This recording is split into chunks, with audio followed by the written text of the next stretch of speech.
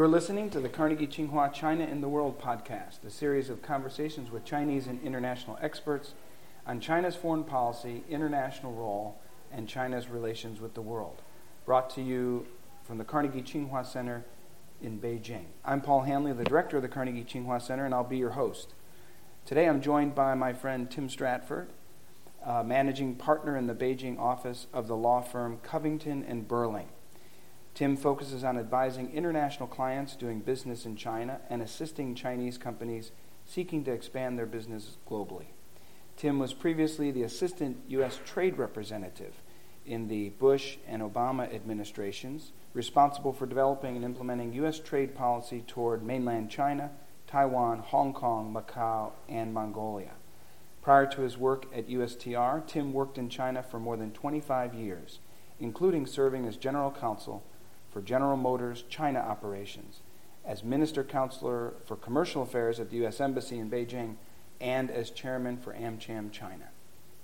Tim, I'm thrilled to join you today here in your Covington & Burling office here in Beijing, and look forward to discussing trade and economic issues with you. Thank you, Paul. It's great to be with you.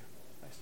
Now, TPP would be a long-term aspiration for China, and along the way there would be a number of things that they could do as stepping stones moving towards that direction. One, which was announced last year, is the Shanghai Free Trade Zone.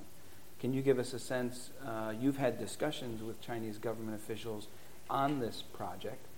Can you give us a sense of what the aim of the Chinese government is here, what its progress is, and what we might expect to see going forward? Sure.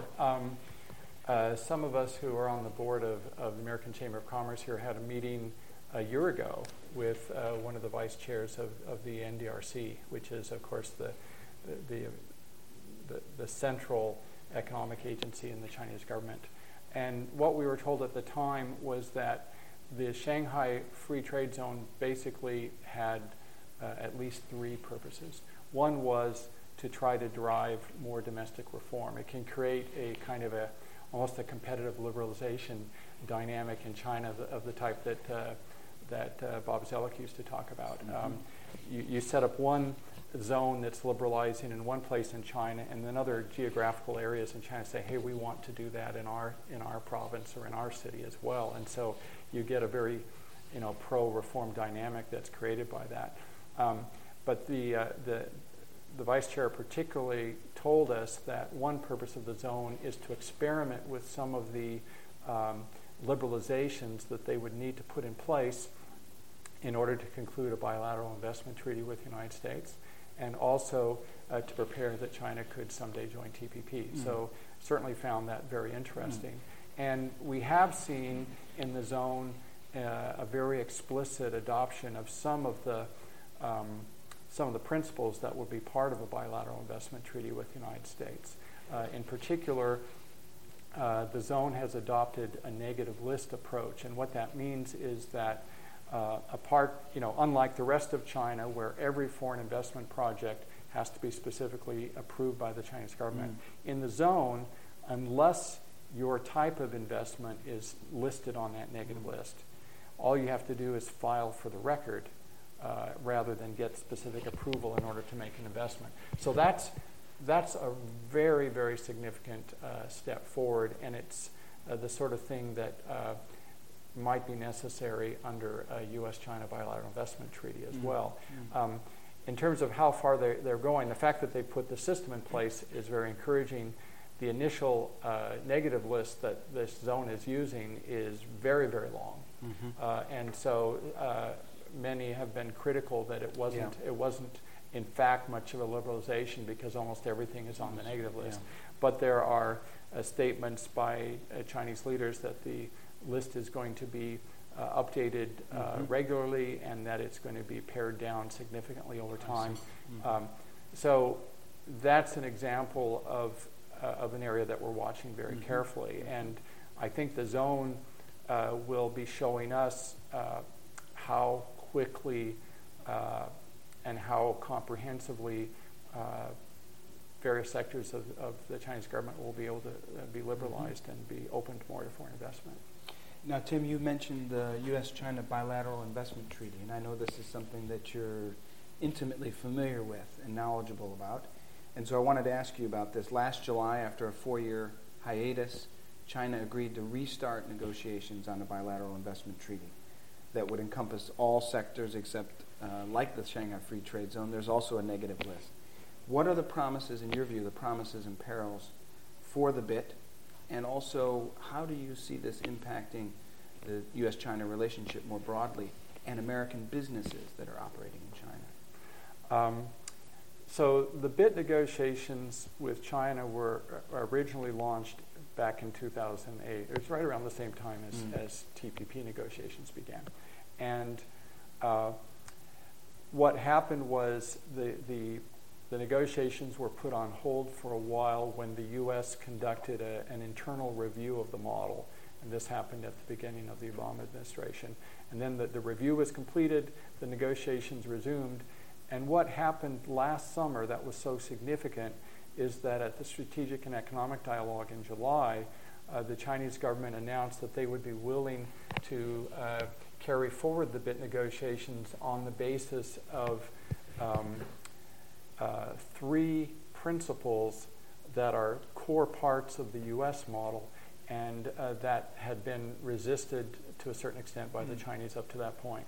The first principle is national treatment, and the Chinese had not necessarily objected to that.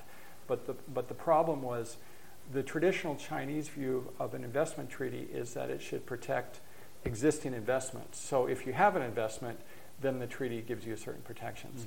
But it didn't deal with how you were able to get those investments in place in the first place. The United States has a more ambitious kind of an approach to the treaty where this idea of national treatment, where you're treated the same way as local companies, applies not only after you've put the investment in the ground, but it also applies during what they call the pre-establishment phase. So that means that if you're hoping to invest, you should be treated the same way as a domestic investor is. In other words, all the parts of the market that Chinese investors are allowed to invest in, you should be allowed to invest in also on the same terms and conditions. Now that would represent a huge change from the past. And in the same meeting that I talked about with the NDRC vice chair, where we talked about TPP, he also talked about this agreement by the Chinese government. And he himself said that this would require a fundamental change in China's investment regime. Again, this idea of pre-establishment plus national treatment is accompanied by one other principle, and that is the negative list principle. We've already talked about that negative list for the Shanghai Zone. The significance of a negative list in a bilateral investment treaty is that, again, in the past, China had not used this approach. They had used what would be called a positive list approach. So the agreement says you get this right, you get this benefit, and so on, but only with respect to the particular industry sectors listed in an annex, right? But the negative list approach turns that around and says, okay, you get it for every sector, unless we have a specific exception that we have listed. That's a much more comprehensive approach. It gives a lot more clarity and transparency in terms of what's covered. And it also means that as new industries develop, those should be covered by the agreement. They're not sort of excluded because they weren't on some positive list that was put in years ago. So the opportunity to have this type of bilateral investment treaty between the United States and China presents a lot of opportunities for companies from both countries. It governs not only how you're treated once you're in the country, but also gives greater access to participate in the economy. In my view, it's the greatest opportunity for American and other American companies to address concerns they have about doing business in China. It's the greatest opportunity we've seen since China joined the WTO in 2001. So I think it's very important for companies to understand what the bilateral investment treaty could cover, to understand what are some of the current challenges their own industries are facing, and make sure that the U.S. trade negotiators are aware of those so that they can have those issues addressed in the treaty.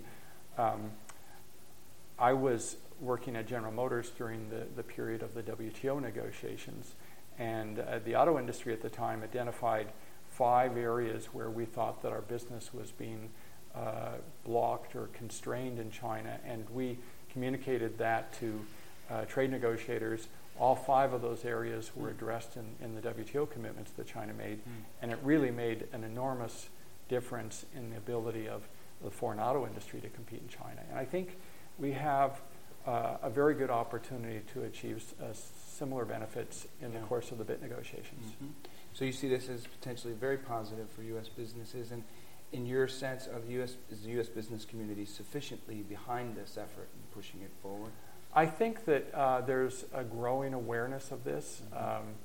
I hope that more people will listen to this podcast and become more aware of this as well, because I think the negotiations are taking place now. There have been quite a number of very detailed negotiation sessions that have already taken place. The Chinese are busy now compiling their first draft of the negative list that they're going to table in the negotiations with the United States, maybe toward the end of this year or early next year. And so it really is time for companies to become aware of these developments. And what kind of timetable would you expect? Is this within the next 2 years, within the next 5 to 10 years? Well, I certainly would expect that the treaty negotiations would be concluded in less than 5 years. And I think, of course, it depends a lot on how ambitious the Chinese feel. I mean, the U.S. market is already largely open, so the real work of preparing the negative list is mostly on the Chinese side.